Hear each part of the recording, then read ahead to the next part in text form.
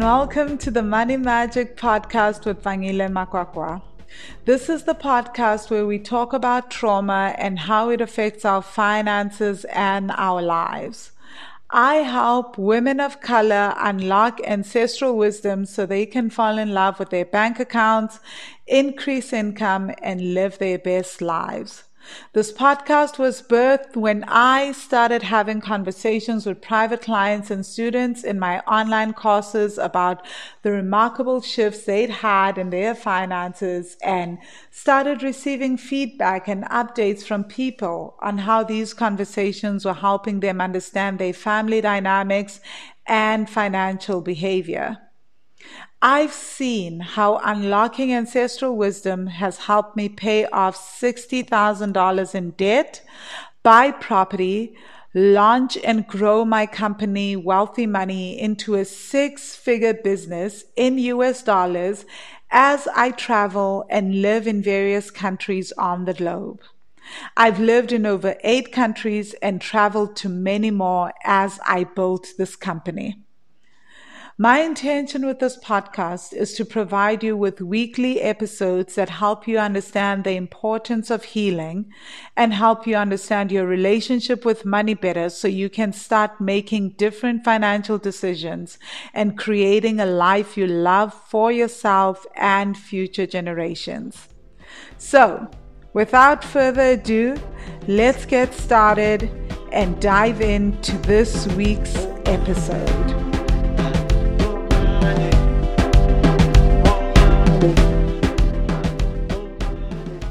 Hi, Money Magicians. How are you? Welcome to episode 41 of the Money Magic Podcast. If you've just joined us, my name is Vangile Makwakwa. I'm the founder of Wealthy Money. I help women of color heal ancestral money trauma so that they can fall in love with their bank accounts, increase income, and live their best lives. I am also the author of Heart, Mind, and Money, Using Emotional Intelligence for Financial Success.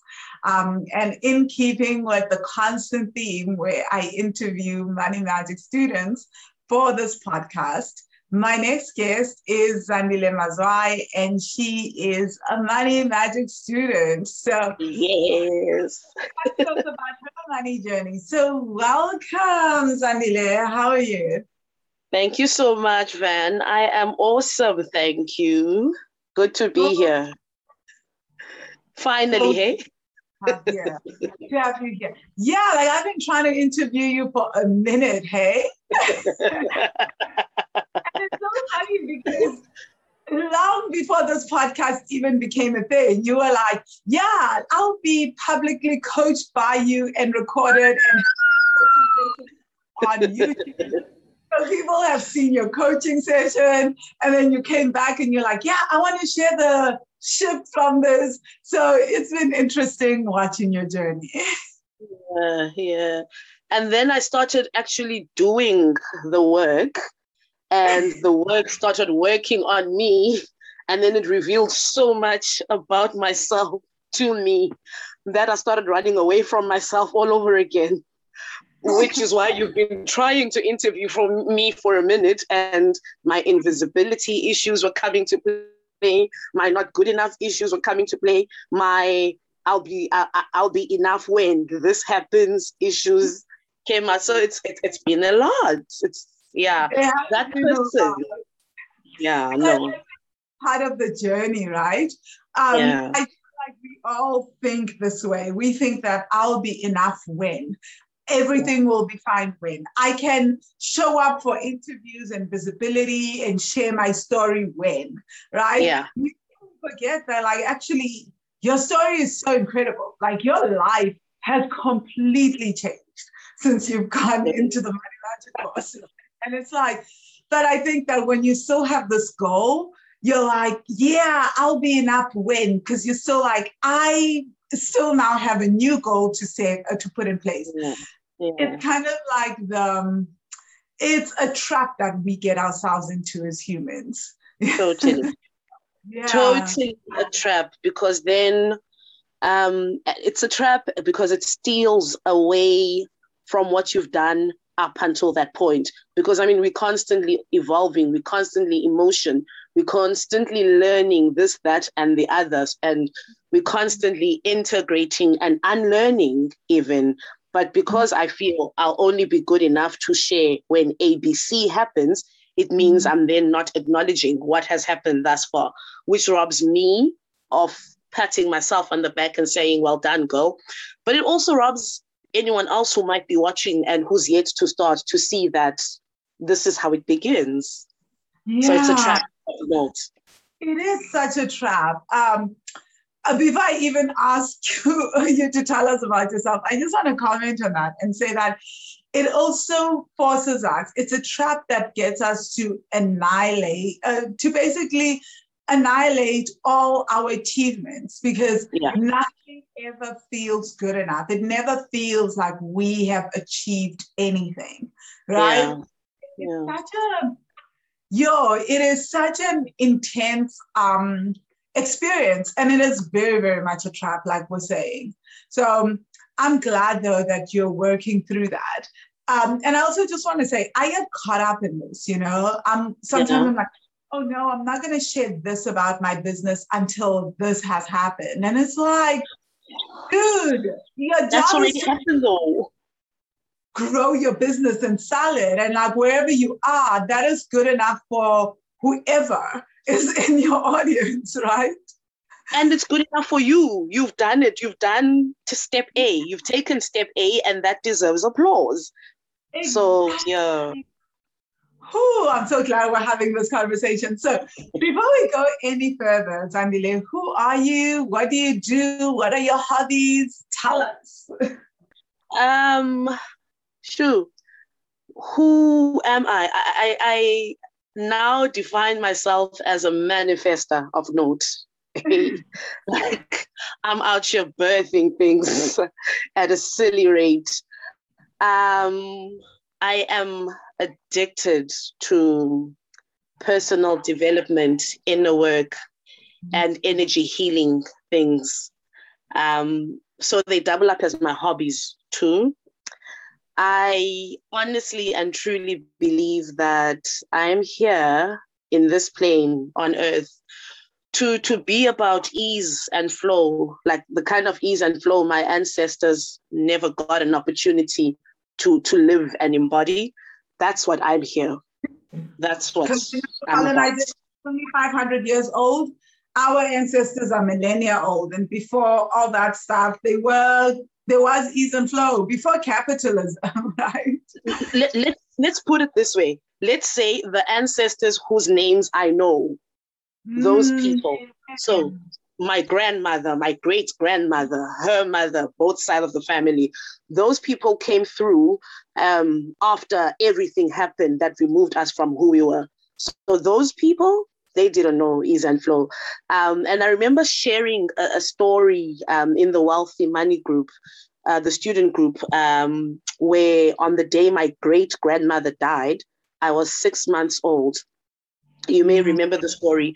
And just moments before she passed on, she requested that my grandmother, because we were using towel and cotton nappies at that point, so she requested that my grandmother brings her Zandile's towel nappy. But she said Zandile's white towel nappy. She was specific, and those were the last words she said. And my gran says, because they were taking her to hospital, she was having difficulty breathing. And my gran says she got into the car with the nappy and she gave it to her. Unbeknownst to my granny, she gave her the nappy and she took it, and that was the last action. So then she was like, but what did you want to do with this nappy? And there was no answer as to what she wanted to do with the nappy. Obviously, she passed on in that moment, right? But she had this nappy in her hand. And I just had a realization in recent years that I think this was her towel of surrender. You know, when you throw your white flag, your white towel on some, we clean now, clean spaces. And I always joke to the family and I say that was her towel of surrender from all the hardship and all the hard work and all she'd been through. So I owe it to women like her because she worked damn hard. She worked so hard. She was a single mother, single grandmother even, raising a couple of generations on her own, and she worked till the very end, and she believed in hard work and all that. And I'm now thinking that she believed in hard work because circumstances had forced her into that. So I'm about the ease and flow that white flag represents.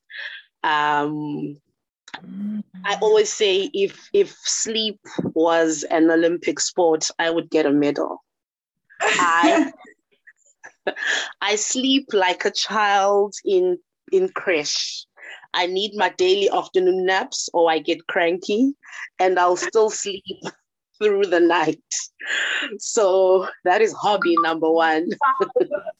I don't take afternoon naps all the time, but often I do. Like the harder things get, the more I'm like, afternoon naps, please.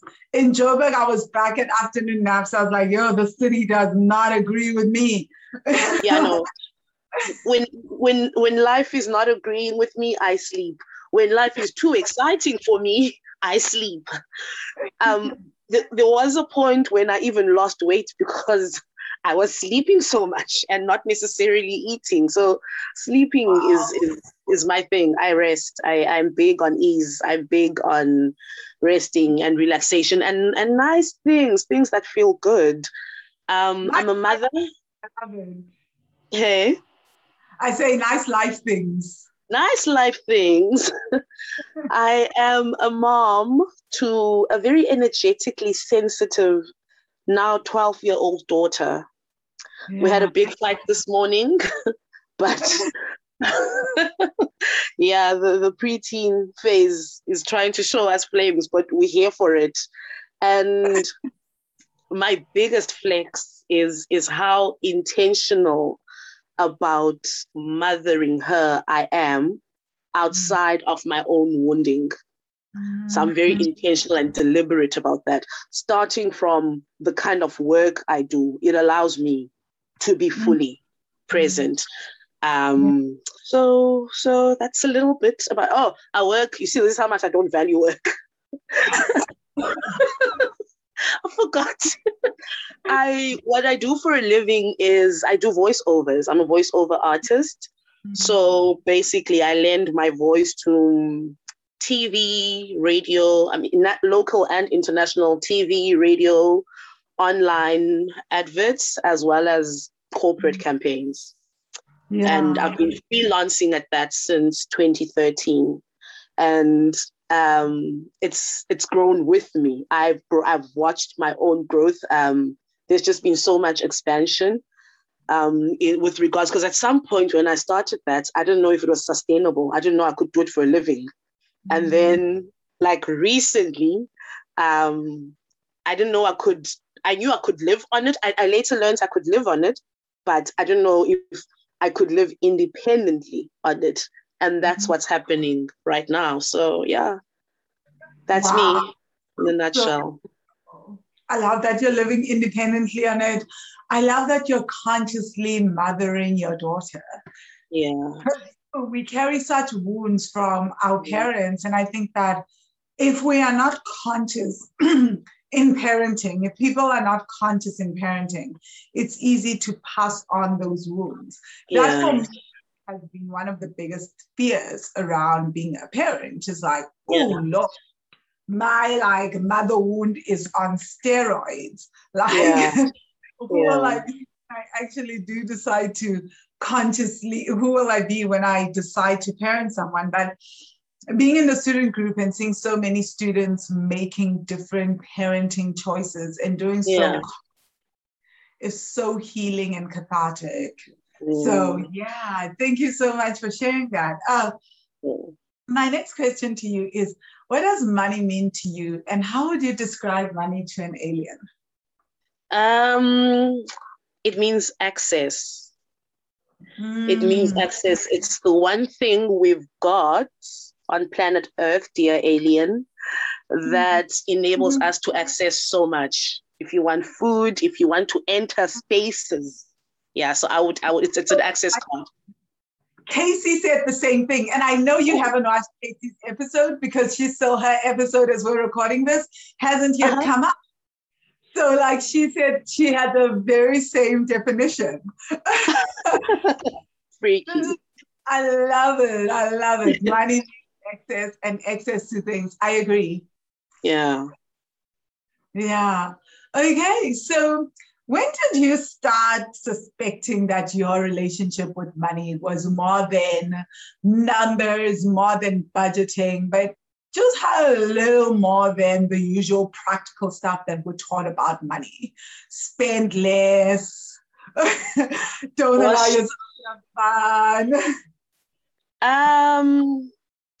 I think before I even knew that there were opportunities for energy healing and personal development, before I knew anything can be done about whatever I identified as an issue within myself regarding money. I remember when I was working as a student, when I was in varsity, I had a part-time job, right?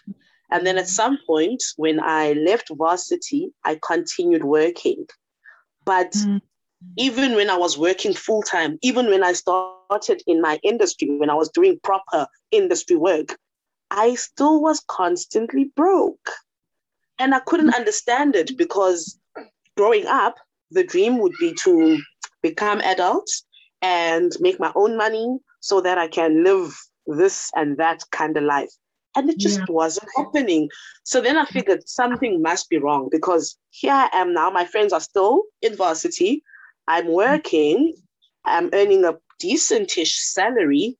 I have no kids. Like I'm my only responsibility, somewhat.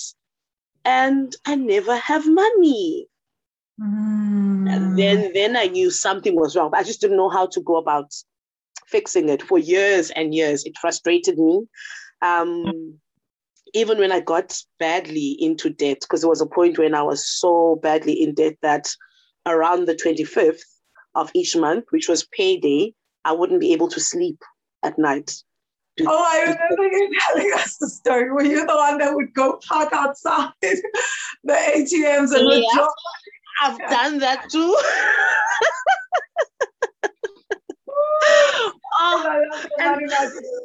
Like the story.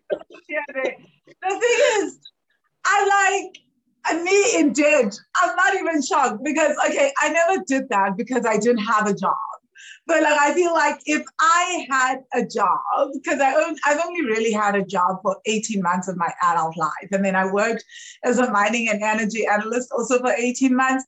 So, but like, I feel like if I had a proper job, that would have been me. I have done the thing, slept outside and gone and taken money out. Midnight, I drove an Uno. But the thing is, you were working and you were doing the responsible adult things, right? And yet there's never any money. Like, what the hell is that? That's the thing that used to annoy me. It's like, I remember when I was $60,000 in debt, I would walk around with a notepad just so that I could stop myself spending money all the time. If something was 50 cents more expensive, I would leave it. So I'd get like something less expensive, right? I would go for the cheapest of the cheap. And still there was no money. Still struggling. Yeah. Like I would get the cheapest of the cheap. And I was still heavily in debt. And for me, that was really, really hard. Yeah, no, it is tough. It's very tough. And I mean, I could try and even, because at that point I was staying with my beloved late grandmother. So I could even try and blame black tax, but not entirely. Like even if I wasn't contributing to that, I still would have been in the same position. So it's not even a case of people were taking money from me in order to get me to that point. Nope, I was there all on my lonesome. It was bad. Wow, but did you have a flashy lifestyle? I mean, no. I don't. I feel the same. Like, okay, I traveled, but not the way that I travel now. Couldn't afford it. I wanted a flashy lifestyle. I was cheap of the cheap, guys. Like, I used to be the cheapest person that you know. Like, yeah, I wouldn't stay in hostels when I traveled because I have this thing that you guys know about energy, and like I can sense energies when they sleep. So like I'm greatly bothered by like being in spaces with other people, which is really hard for me. Which is why it's really hard for me to share a house with people or anything, because energies impact me. So even when I moved in here last night, the first thing I did was burn incense, call in my ancestors, like wait and see if there was a presence, because in my last place there was. I was just like, in Joburg, I was living with it. Like everyone, like my sister was just like, hey, you know, Honey's a sangoma. I was just like, I cannot believe you're just like, yeah. But why are you living with it? Just keeping it going. I was like, you know, I've been through this rodeo. They everywhere. You just have to decide which one is the one that you can live with. But it's just, I know that, but I wasn't booking hella expensive Airbnb. I booked nice places because I need that because of my, as we've just described, my minor issues, which a gift, but trust me, on most days it's like it can be more of an issue than a gift. And then but like in terms of food, yes, I was eating healthy, but the cheapest of the cheap again. Like I was the kind of person, this is a true story, guys. Like I would, instead of shopping at the farmers, when I was living in Boston, I would go like furthest farmers market, I would calculate, okay, would take me like $2 to and fro, or $3 to and fro on the train, and then maybe a bus ride to my place again. So maybe like $5 in total, so that I can buy from the farmers market far, far away, in like 2 towns away. True story, because that is cheaper, and I'm saving $5, even though I'm paying this $5 here. Quick question.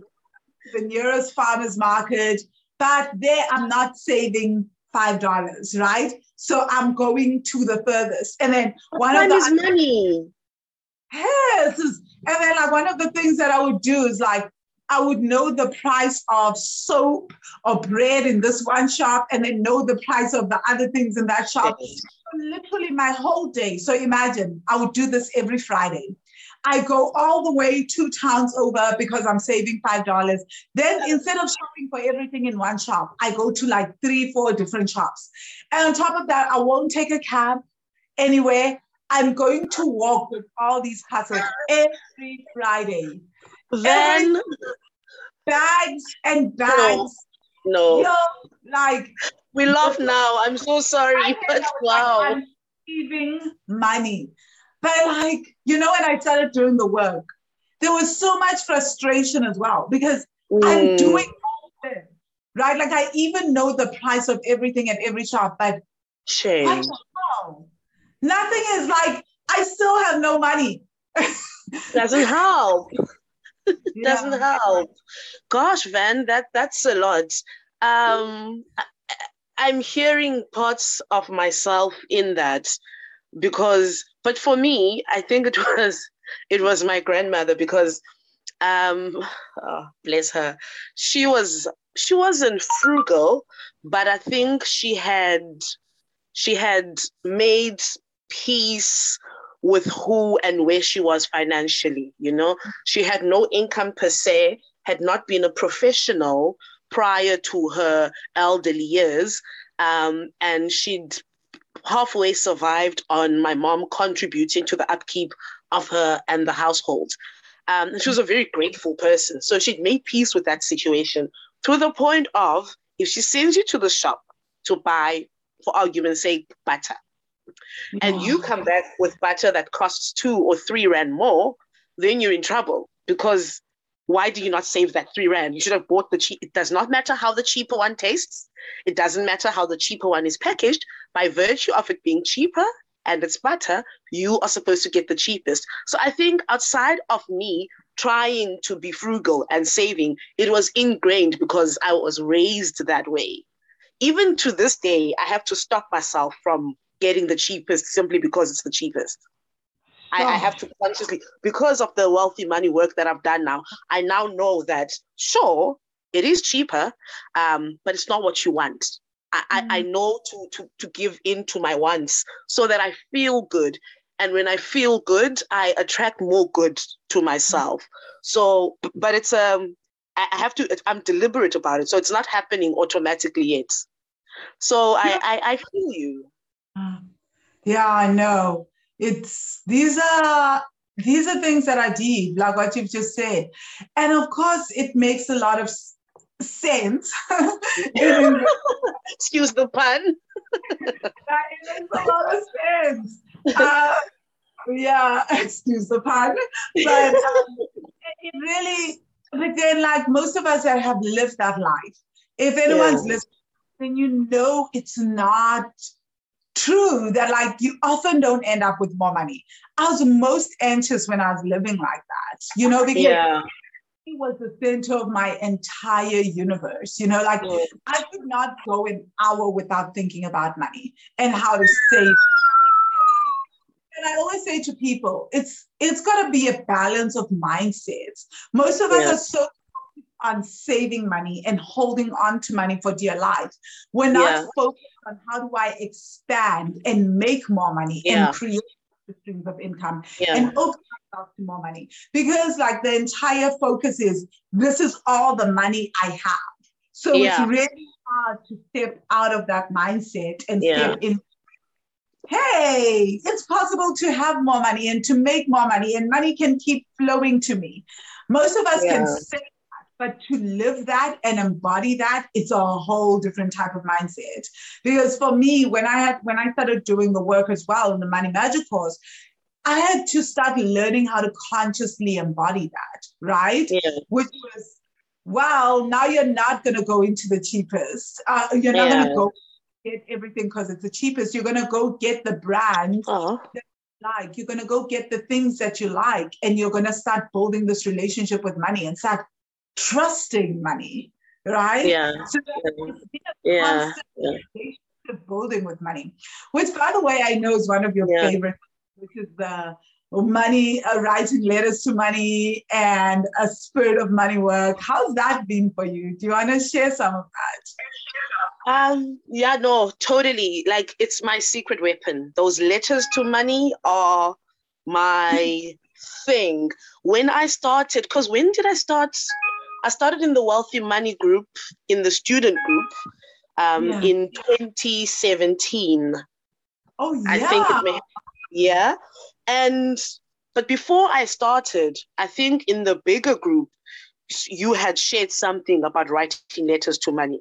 And I love writing. So I was like, let me try this, right?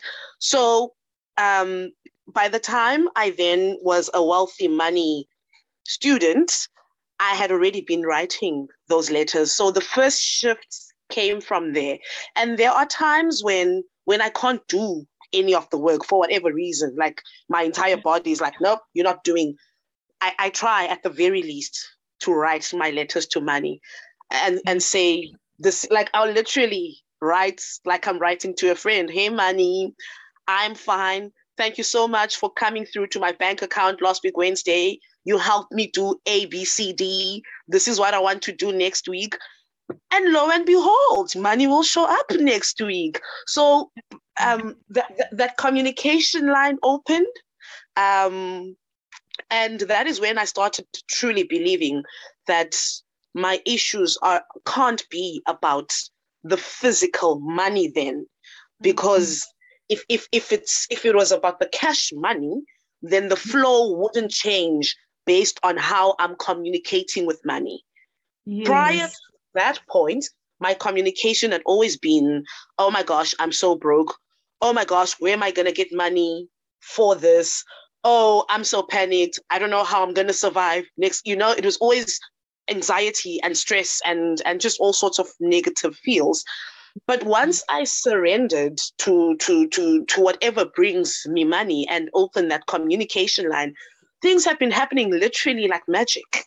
Hey, things happen like literally. It is crazy. I can never get over it. The other day, I got a payment because I work as a freelancer, so my payments come in willy-nilly. So I get a payment, right? And I'm very happy about this payment because now I can sit with money in my bank account and not need to chow it. Like, not all money that comes into my account is assigned to something all the time. However, if I want to, I can, knowing that money will return, you know? Someone in the student group had said it's called a currency in each country because money ebbs and flows like the current of the sea. That was that was the key to my money opening door. So every time I no longer spend money and worry that okay, now it's gone. I know that in terms of that, I'm unlimited as the current is, you know, because the current it moves with ease. Money does the same in my account. So I get a payment. After receiving this payment, I'm like, oh my gosh, money. Every time I feel something about money, instead of moaning and groaning about it and being stressed and doing a to-do list of all the things I need to do with it, I'll literally stop, breathe, and write my letter. Hey, money, I see you popped in. Exactly as I would do if you pop by at my place. That is my relationship with money. I see you stop by. Thank you so much. I appreciate you. Now, if you could please, and this is at like, 7 a.m. in the morning, right? If you could please give me more of you, because this is what I want to do going forward. Vrachtig Vangile, that very same day, got another deposit. I was like, wow. So, and that's how... And you write your letters to money via WhatsApp as if money is a friend on WhatsApp. I love it. That's how tight we is. I do. I write on WhatsApp because, so when you were talking about your travels, not your travel, but your struggle with shopping when you were buying cheap and you travel all the way to the end of wherever in order to save $5. I was just thinking that my laziness will not allow me to do that. So I would be so curtailed, hey? I would be, what is the right word for curtailed? But like, I would be so energetic. I'd like have the energy for that kind of thing, you know? You'd have vigor for it. My thing, and energy. And you know, like, I keep thinking to myself, you know how much easier it would have been to just sit, do the work, and then just energetically open myself to receiving more. That's why I want to say that energy could be better utilized, getting more money into your space. Right. Honestly, yeah. Like, I think there's a lot. I had to do a lot of work on this, you know, to really heal that trauma around what I thought I could get in terms of money, because I had like all my set points. And remember how I always say in the student group, who taught us that we only need to earn money once a month, that money can only come through once a month. So that was always my thing, you know? Yeah. But also, in answer to that question of who taught us, we come from households that are led by people who didn't have the privileges we have of access to this kind of work. And those people were earning salaries. And so their salaries came once a month. It then figures that I will then grow up thinking money can only come once a month. And because I'm so anxious about when it comes once a month, I blow it when it arrives because you only think that it comes once a month. You can't imagine another world where money is constantly flowing every week even. And also my body is not happy about this anxiety. So if it's the money that's causing me anxiety, then I need to chop it, finish, let it go, so that I can breathe again. We sadly, at some point, felt better about being broke than about having money. So it was a whole lot of work of learning to make peace with having money in your account and not needing to take it everywhere, like not assigning, because I mean, there's a meditation I can't remember what lesson number it is, but it is if money was your lover. So money as your lover. That's a whole meditation. I love that meditation, actually. Yes. That opened doors for me. That was one of my original ones as well. The first ones I did when I became a student.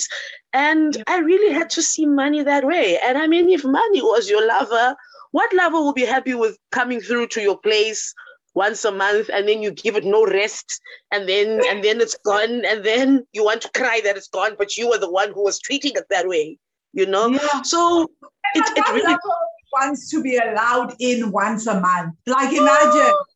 Are you cheating on me? Really love affair, but the lover only gets access to you once a month.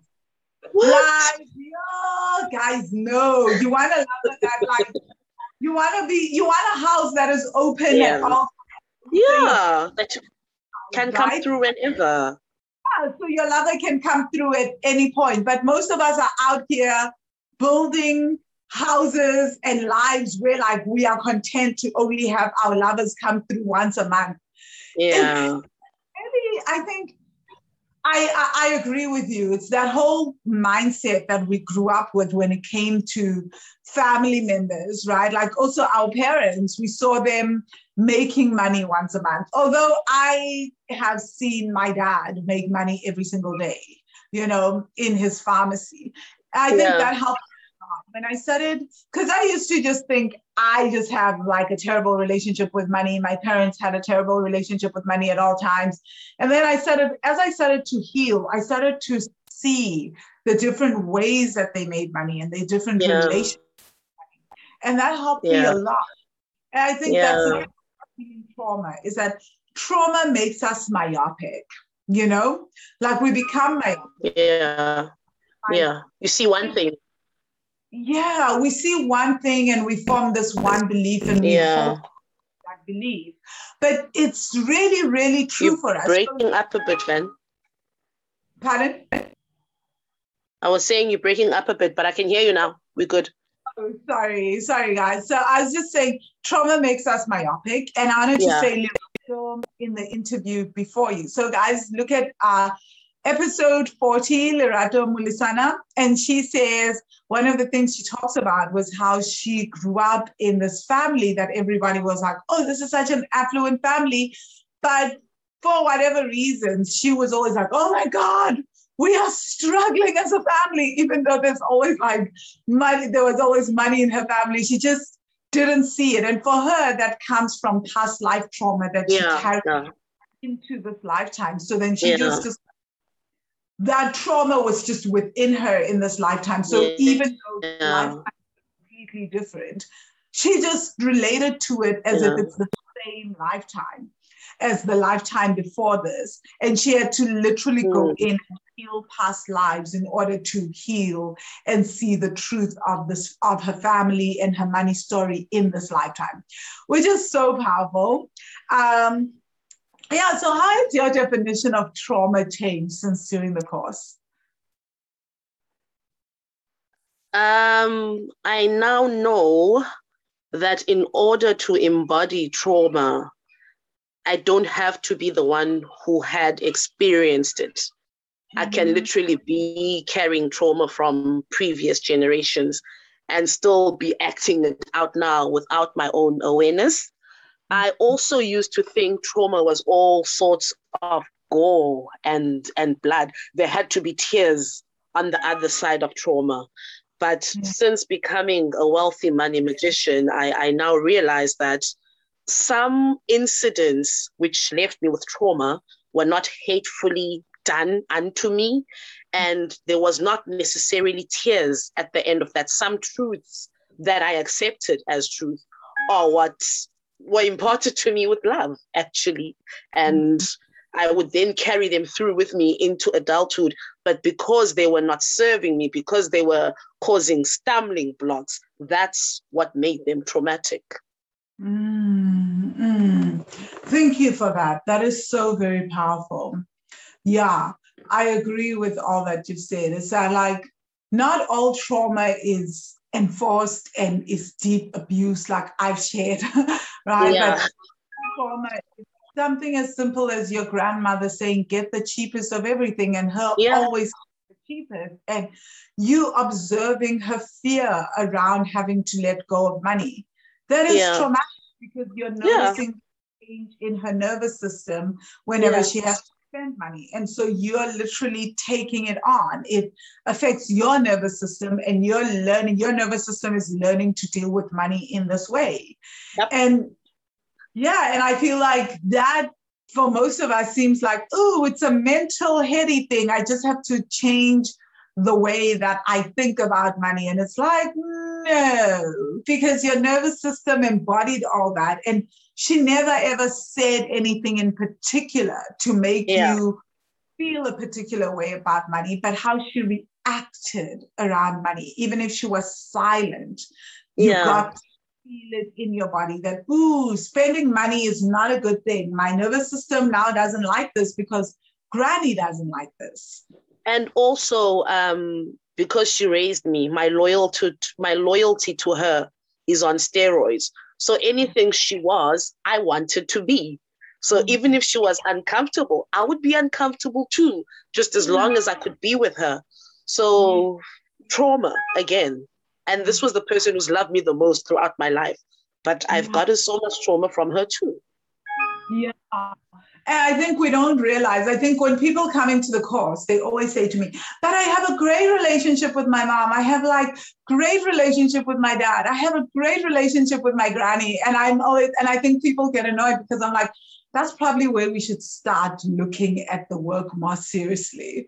Right? Let's explore that. Not because trauma is given to us from the people that we have the worst relationship with, but precisely because of what you said, we want to be like them because we love them from such a young age. Without even noticing it, we then take on their behaviors. And those are so unconscious. And I think it's in those, and those are the most uncomfortable relationships to examine, I find. We love the person deeply because we don't want to admit that we could have gotten some of their traits, and some of those traits can be holding us negative. back. Because it feels we are being disloyal to them in some way. It does. And vows of loyalty will hold us in bondage, good and proper, and then some. I remember I moved finally into my own space this year, and I'd been wanting to. And just a few days ago, I realized that if my grandmother had still been alive, I would not have moved. I would not have gone anywhere. Because to her, I was the precious, I have a letter where she's written in black and white. We used to write each other love letters. And in this, right? And in this one letter, she says, the day you were born, my life completely changed. And there are stories behind that on who she was prior to me being born and how devoted she then became to me. She changed her way of life and all that. So it benefited her, but I also think it was a way of her making amends where she had faltered as a mom. She thought she could rectify it with me. So she got it also right with me, but not necessarily with her own daughter. And because I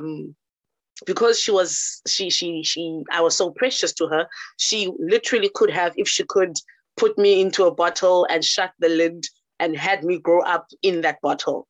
If I was not as strong-willed, I never would have learned how to drive because she didn't allow me to do anything. And I remember at some point in my mid-20s, I tried to move away from home to go live in Johannesburg because we're from Cape Town, right? And I moved to Johannesburg. You remember at the beginning of this session, I said I am a crazy manifester. Yes. I was not aware of it, but looking back now, I realized my grandmother was exactly the same. Everything she uttered would happen, would come to pass. And we took no notice of it. Because I remember living in Johannesburg, living my best life in Johannesburg. And she would call and I'd be like, sorry, can't talk, busy driving to a party or whatever. And she would panic. She said she'd tell me that she would watch the news on SABC TV in the morning. And when there's a traffic report, because I was a driver also at this point, And when there's a traffic report, they would show on screen like an old picture of Johannesburg traffic, right? To depict that this is what we're talking about. She says she would panic so much because she'd imagine me in that mess. And I literally came back to Cape Town the day after she called me one Sunday, and I was on my, sorry, can't talk, I'm driving. And she said, your life seems to me that you are on a one-way party in that Johannesburg. And I rolled my eyes. I was like, lady, sit down. Let me eat my youth and all that. And she was like, you know what? You are coming back to Cape Town. Mark my words. And I laughed it off. The very following day, I got a phone call from my first freelance gig. And I was like, okay, I'll come to your offices in Hyde Park. And they were like, no, our offices are in Cape Town. Please come meet with us. And they made me an offer I couldn't refuse. But point is, I was back in Cape Town. There were many instances of that sort. So I would never have moved out of home if that lady was still around. As a result, because of that vow, I mean, she passed on in 2017, but my loyalty to her remains. Even today, in order to navigate myself through life, I will ask myself, how would she have handled this? Because she was also very wise. Outside of her traumas, she was a very wise old lady. So when I had to move into my own place at the end of March, I think, I had sleepless nights, hey? The kind of nights I had when I was heavily in debt, those kind, like for days and days, I couldn't sleep because I was being disloyal to what I knew my grandmother wanted for me. And my grandmother wanted me at home. What is this growing up thing you're doing, living outside of us? It's not acceptable. So many times had I tried to move out of home and she was around, and it never came to pass properly. When I finally managed, she got me right back here. So because of those vows of loyalty to the people we love, we sabotage ourselves. And I mean, that can only be trauma. It can only be trauma. I agree. Wow, that's such a powerful story because I think we all saw it in the student group. So guys, when Zandile moved, she was sharing the entire move with all of us. I think we to observe the journey and like she had to do the inner work around that because the greatest fear, I think that not the greatest fear. One of the things that I always say to students is that when you're facing a vow of loyalty, when this is happening and you're feeling this guilt and you're feeling this discomfort and you can't sleep, one of the things that's going to happen when you're breaking a vow of loyalty is that you're going to be enmeshed in guilt. You're going to just be feeling all this guilt. And the next thing you're going to do is to get rid of the guilt. You're going to actually force yourself to basically sabotage the breakthrough. So one of the things that she was in danger of was like literally sabotaging the entire move, So she had to do quite a bit of work. Did you work on the vow of loyalty as you were moving, Sandile? Yes, I did. Good, proper, and then some. And she kept coming up. Yeah, because the vow of loyalty meditation also calls on our ancestors and everything. So we do that. And I can't honestly, vows of loyalty is one of the main reasons why we can't expand beyond our families. So I'm not shocked that one of the things that came up for you was vows of loyalty and feeling deep guilt and almost betrayal towards your grandmother. Right? And it wasn't just her. Ooh. It wasn't just her. There's a tendency generally, both maternal and paternal sides of my family, when no one grows old enough to leave home. So everyone grows and everyone stays. And even those who have gone, they come back. So my mom broke it when she got a house, but then for quite some time in my early memories, all of the family would be coming here over weekends, would be coming to my mom's house because the vow clearly states that we should stick together, find land and stay there together as a group. Do not split up because if you split up on your own, you're in danger to goodness knows what.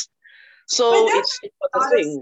If you think of the vow of loyalty, at its core, guys, the vow of loyalty says, I am loyal to my tribe no matter what, right? Yeah. And we do whatever members of the tribe do. No one is going to go and deviate, because this is what kept us safe in the Stone Age. If someone went, and in the Stone Age, there's no electricity, there's no anything, you go, you behave differently, you are the individual chick, you're a nomad, all that. You put everyone in danger. At 6 p.m., the sun sets, tigers are out, lions are out, all sorts of things are happening. And everyone has to now keep the compound open, because one person out there exploring. That one individual soul is keeping everybody in danger. So this comes from tribal days. Now, not just, I want to say tribal days, wrong use, but this comes from the Stone Age days. And it's very, very human. It's not a cultural thing. It's a human thing, because this is how we stayed alive for millennia. So now, in this day and age, I think in the last centuries, when we started becoming very individualistic, we want our own houses, we want our own this, we want to have our own separate experiences. So yeah, it's just been, so for us, we need to work on that as humans, right? So it makes a lot of sense that you would feel like this with the vow of loyalty. And here's the thing, even on my dad's side of the family, they had a similar case. When my dad was the kid, they had my dad's aunts and uncles coming through and taking over the household. And so my paternal grandmother would be on some, do I even own the space? Whose house is this? Because family would come take over, because we stick together, we'll find each other, we'll stick together. So it was not only undoing what I was conscious of my grandmother, but those ancestors whose names I did not even know. It goes way back. So yeah, tribe loyalty proper gave me sleepless nights just before my move. Makes a lot of sense. Whew. I'm glad you worked on those vows of loyalty. So Zandile, what are the 3 shifts that you've noticed in your life from doing the Money Magic course? So if you can share debt, savings, or income shifts, you don't have to share figures, but you can tell us it's increased, gone down, etc. Let us know. We're excited to know this. So I was never able to save because I was badly in debt. And even so that changed.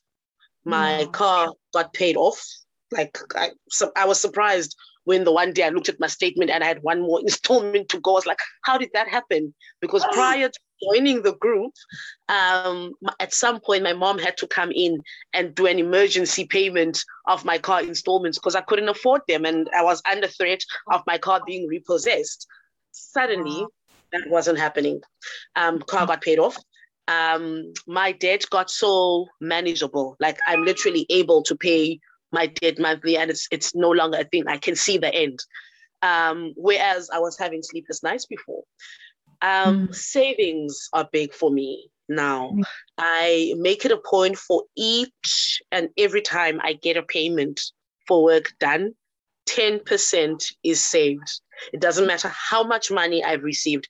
I put 10% away into an emergency fund. So that's amazing. What else? I'm living nice, man. I'm living nice. I can afford.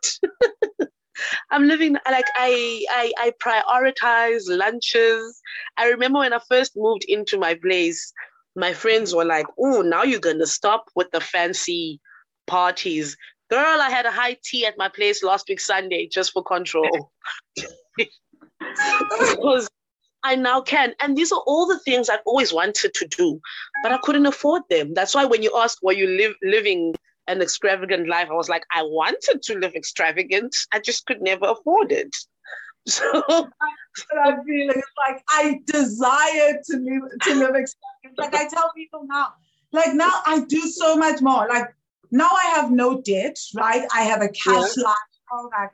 I do more now, and I'm able to book more things, to fly business class, to do all these other things now than I did when I had credit cards and had credit card debt. I don't even know why I had so much debt. Like, honestly, it's like, man, this money is like a whole topic that we can speak about like all day. Because some things just don't make sense. Because right now is when I feel like I would expect myself to be like going through the most with credit card debt. I would expect debt out of my ears. And it's not,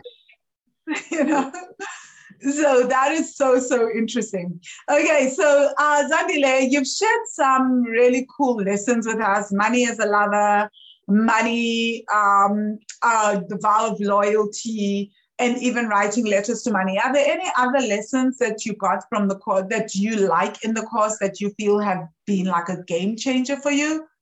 Let me think. There is it lesson 7? The fear of money not being enough. I've forgotten the exact phrasing. That one I worked on when I moved into my place, because remember, my mom bought a house right when I was 2 years old, and this would be our home. So I've always had a home. I've always had a room, right? And when other parents were making their adult kids pay lodging fees, my mom didn't do that. I could stay home whenever, like forever. I was allowed to. So it was new that now every month I now need to pay for my own accommodation. And I panicked, like, is the money, because also working as a freelancer, I don't have a set amount of money, of income each month. So what I do is I will say, okay, money, this is what we're doing this month. I want this and that and that. And it's happening, so that's how it goes. But also it's a faith game, hey, because then I have to not worry about it. I can't want money to show up and then fret about money not show up, because then it means I'm not trusting money. But I think that requires you to be in your body, because I know a lot of people that say, I'm not worried about money, but then it's lip service. And I think we feel that in our bodies when we're not worried. It's like about being in the body and really feeling the relaxation of the body and the nervous system. So you know what I do? I make sure, in order to attract money to myself, I really make sure that all my needs and wants are met. So if, for argument's sake, I must pay... Don't say.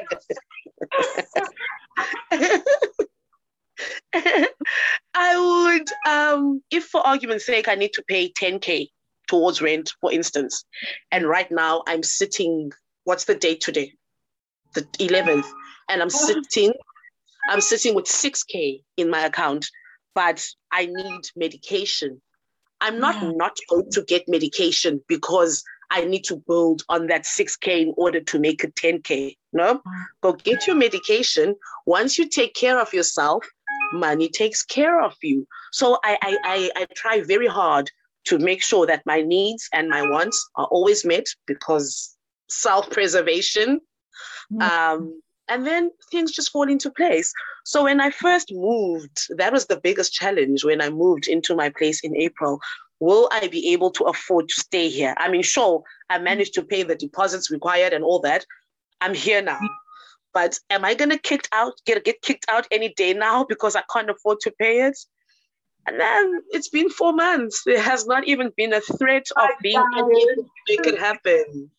Yeah. So, wow, I love this. But it was that meditation. Talking about it's very counterintuitive, contrary to what we've been taught. Because someone will tell you, well, you've got rent to pay. You can't go and take care of your needs and your wants. Hold on to the money that you have for dear life. I've never, as a money coach, guys, when you come to me, I'm not going to be that person that tells you that. Why? Like, this is really quite simple for me, right? If we're doing the work and we're working on calming your nervous system, if your nervous system goes into survival mode and stays there because you're trying to manifest an extra 4K to pay for rent, right? But everything within you is ill, you're in survival mode, you're not able to eat, etc. It's so much harder for you to do that manifestation or for you to think clearly because your entire nervous system gets triggered into survival mode. So a lot of the things that we're taught as great financial practices are extremely nervous system unfriendly. This is why also I was extremely broke when I was going from one place to the next because I was spending an entire day shopping, extremely exhausted. By the time I got home, trust me, I don't want to think about money, how to attract money, etc. But had I just taken a cab, gone shopping, come back, done that in an hour, taken a nap, guess what? I would have woken up a few hours later, eaten, been really fresh, and I would have been in a space to say, okay, now how do we manifest this money? How do we make this thing happen? But because my nervous system was in deep survival mode and exhaustion, I couldn't do that. And so most of us are taught that this, whatever it is that we're doing, that is self-deprivation and self-denial, is a good thing. And we don't realize, and we don't understand why we're not able to manifest more money. Yeah. Also, I wanted to add to that, Van, and say time really is money. So if you are saving yourself time getting A to Z done, then the time you have saved is the time that you use to manifest. But now if you're utilizing all that time to make ends meet, however you make ends meet, then there's no time for you to manifest. Exactly. So, this is why I'm always willing to pay coaches, because I'm like, all that time that I'm spending researching things and listening to their free stuff versus just getting in, doing the work and paying for things, that is time that, like, literally, first you're going, you're doing the research, you're trying to piece together, you're trying, oh my God, this is what so-and-so said. Okay, this is what I should then do. And then by the time you get around to doing it, you spent like literally 5 hours for that day trying to pick up an exercise, trying to figure out something. Versus I come in, I go into their courses, or I get into a coaching call, an hour later, I'm done. That is, I'm not exhausted. I've now done the work, I've relaxed, I've moved on. That again, time is money. I think that, but again, I think there's a specific, I had to go through this mindset shift, you know, because guys, remember where I came from, right? So you can imagine the deep mindset shift that I had to go through. And it took, I don't want to say it took a while, because once you start seeing the shift, like Zandile, you know, and myself, it's like, you're just like, yeah, no. It's just not worth it. Like what I think I'm saving in money, I'm actually wasting in time, and it's actually costing more in the long run. I often say, shoo, I was born tired for such. I was born tired for so much admin.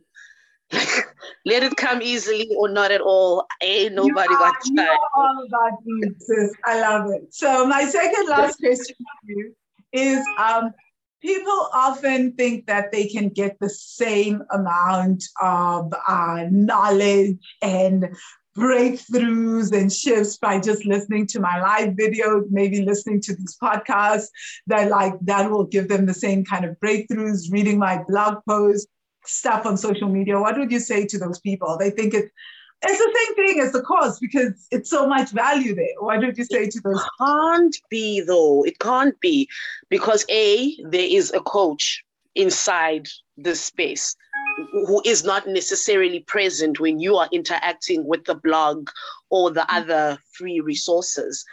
The coaching is key, because I remember a point you actually pointed out that I'm suffering from when you wanted to do something similar to this. And I said, yeah, but how can I show up and speak money things? Sure, I'm having breakthroughs, but how can I show up and speak money things if I'm still staying in my mother's house?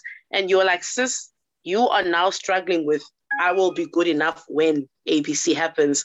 I pretended not to listen, but you can't get that from the blog, because we all are individual cases. No cases are ever the same, firstly. Secondly, the interaction for me in the student group is where it's at.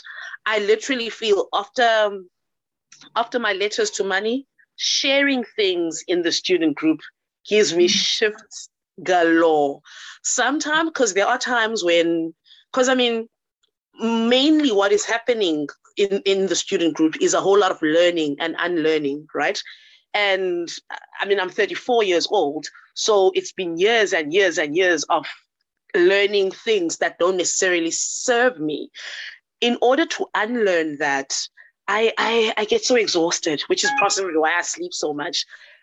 So sometimes, even if I haven't necessarily done the work because my system's shut down, reading about your shenanigans or reading about someone else's shifts will sometimes trigger something in me, will sometimes give me a breakthrough and help me unlearn or learn whatever it is that I need to. So it can't be, it will give you a start for sure, because that's what's happened with me as well. But you need more. Definitely need more.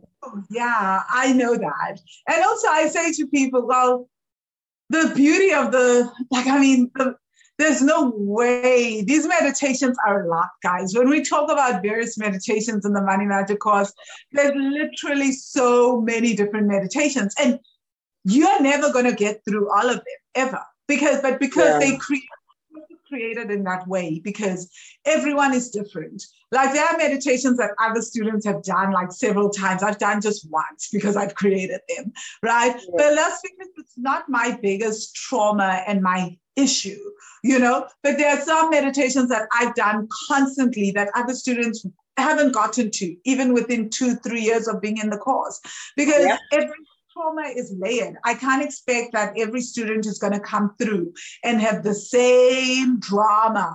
Even if they have the same drama, they're not going to have the same cause for that. Yeah. So, Zandile, how do people get hold of you? It's been such a pleasure talking to you. How do they get hold of you? What is your intention from coming on this podcast? Do you just want to connect with other people? Do you want to get more? What is it? Do you have any particular intention? How do they get hold of you? It really was about showing up, because I have a hectic vow of invisibility thing happening. So that's it for me. But otherwise, I can be emailed at atobile@gmail.com. Okay. Can you want to spell that for people? Atobile. I know that not everyone in South African is listening to this. Sure. Atobile. Atobile@gmail.com. Atobile is spelled AGCOBILE.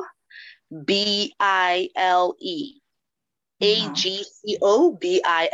Atobile@gmail.com. It's the main way I can be contacted, because sometimes the phone stays away. Outside of that, social media, Zandile Mazwai, Twitter, Facebook.